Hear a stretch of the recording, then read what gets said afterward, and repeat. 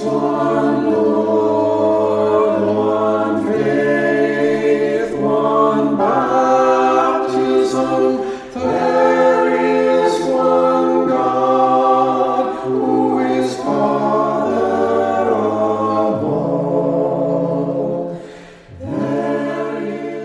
is the Holy Family Chapel Hill podcast, where you will find our weekly sermons, as well as the occasional reflection, conversation, or interview. We are glad you are here. Welcome.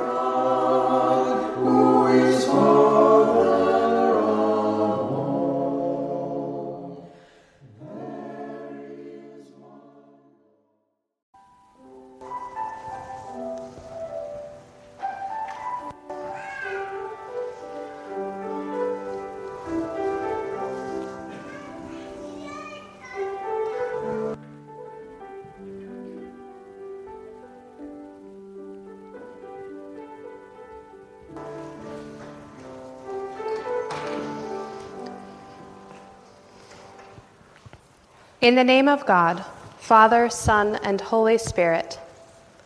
Amen.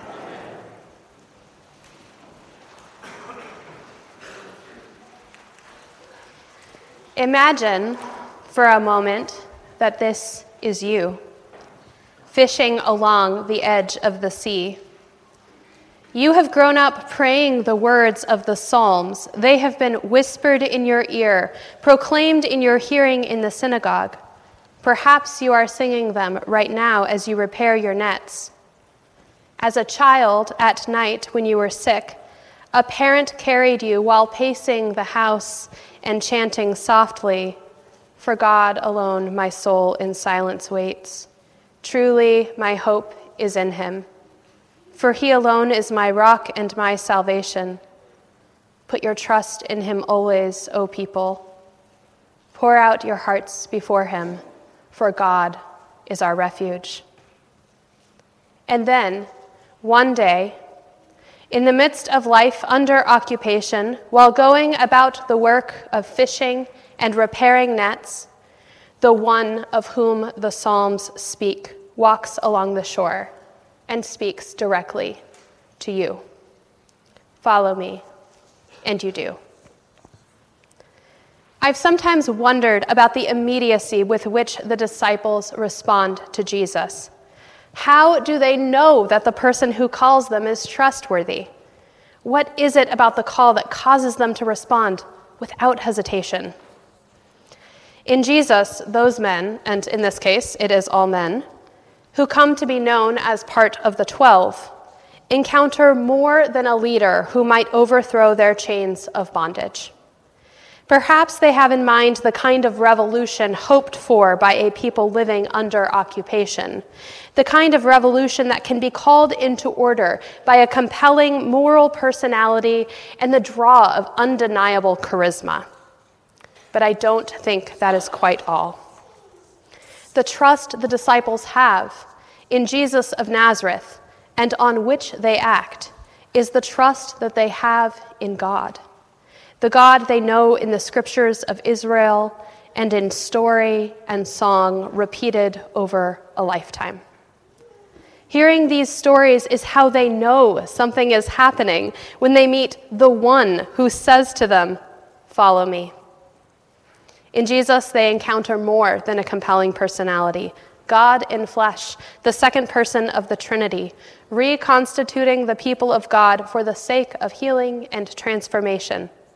It is an overthrow more radical than they could have predicted. And while the disciples move quickly to follow Jesus, their eagerness will not be linear. Their following Jesus is complicated and dangerous. Their lives are punctuated by fear, confusion, and doubt, and not a bit of questioning. This isn't surprising. The gospel story for today sets us up to see this. After John was arrested, Jesus came to Galilee. In a couple of short chapters, we discover that Herod beheaded John because of an ill-accepted confrontation of the former by the latter. And then the disciples become witnesses to Jesus' crucifixion and eventually martyrs of the faith themselves.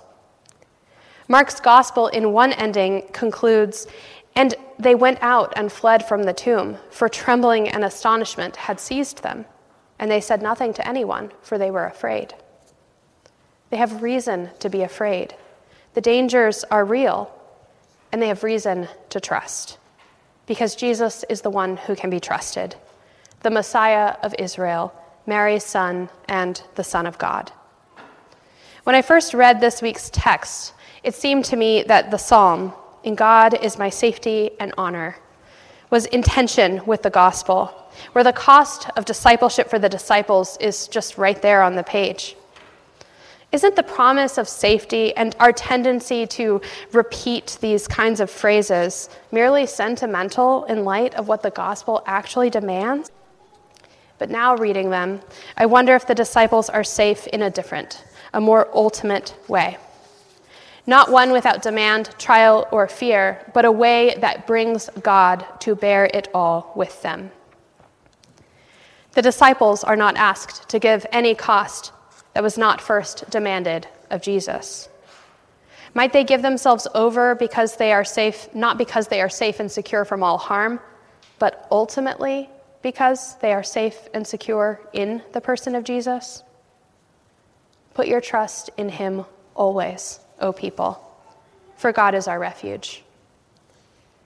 Each of us is given life by God, and God calls each of us. The joyous and demanding truth is that God is no less present to us in 2024 than in Jesus walking along the shores and piers at the Sea of Galilee. Differently present, perhaps, but not less.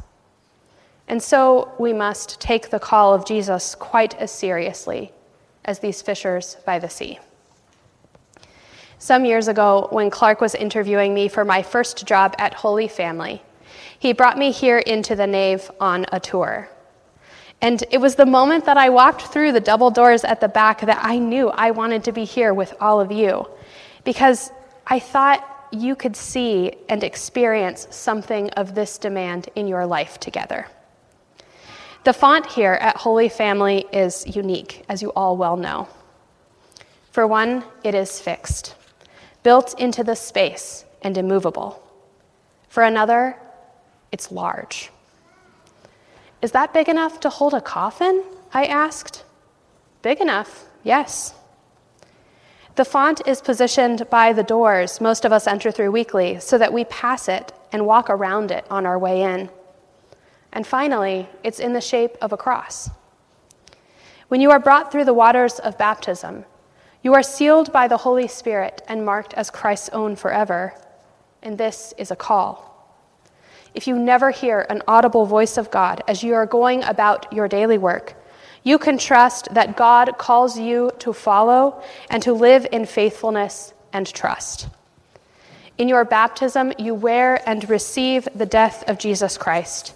You are buried with him, with Christ, as it is written in Romans and engraved on the stones around our font. You are brought through the waters in the name of the Father and the Son and the Holy Spirit, because in Jesus' death you receive the salvation of God and communion with God forever in the triune life. And in that very moment, you are brought mysteriously into the life of God. And then you are received into the community of the faithful, the household of God. And you, along with us, are called to live faithfully in light of the good gifts that we have all received. And this may entail some consequences in the wider world. This life puts you in confrontation with the powers of sin. Violence and war, unfettered consumption, racism, and homophobia, just to name a few. It puts you on the side of the poor, the sick, the immigrant, the disabled, and those generally cast aside by society. To the dangers of death is added the loss of reputation and many other things besides. And the dangers are at every turn and every corner if we live as though we are grasped by and given over to Jesus, as though Jesus really is God, as though every risk to life and limb is relative to the gift of sharing in God's life. you may have noticed that I am missing a piece in this account of baptism. But my favorite phrase for thinking about baptism gets us there nicely. It is said that the saving water is a tomb and at the same time a womb. And so the font is sometimes referred to as womb and tomb. The engraving on our font reads, "By baptism we share in his resurrection." The tomb is possible.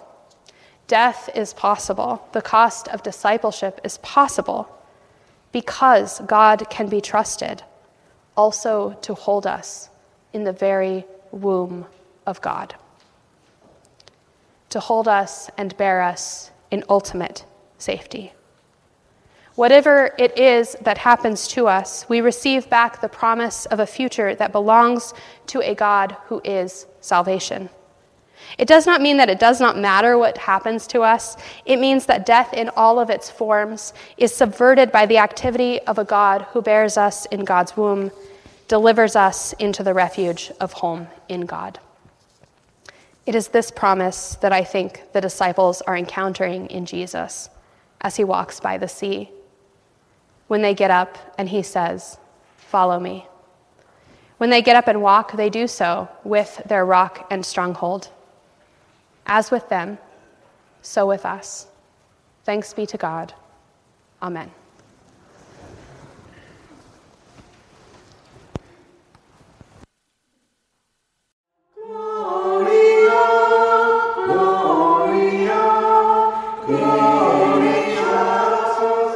Thank you for joining us today. You can find out more about the Church of the Holy Family at holyfamilychapelhill.org. Thanks for listening, and join us again next week. Peace be with you.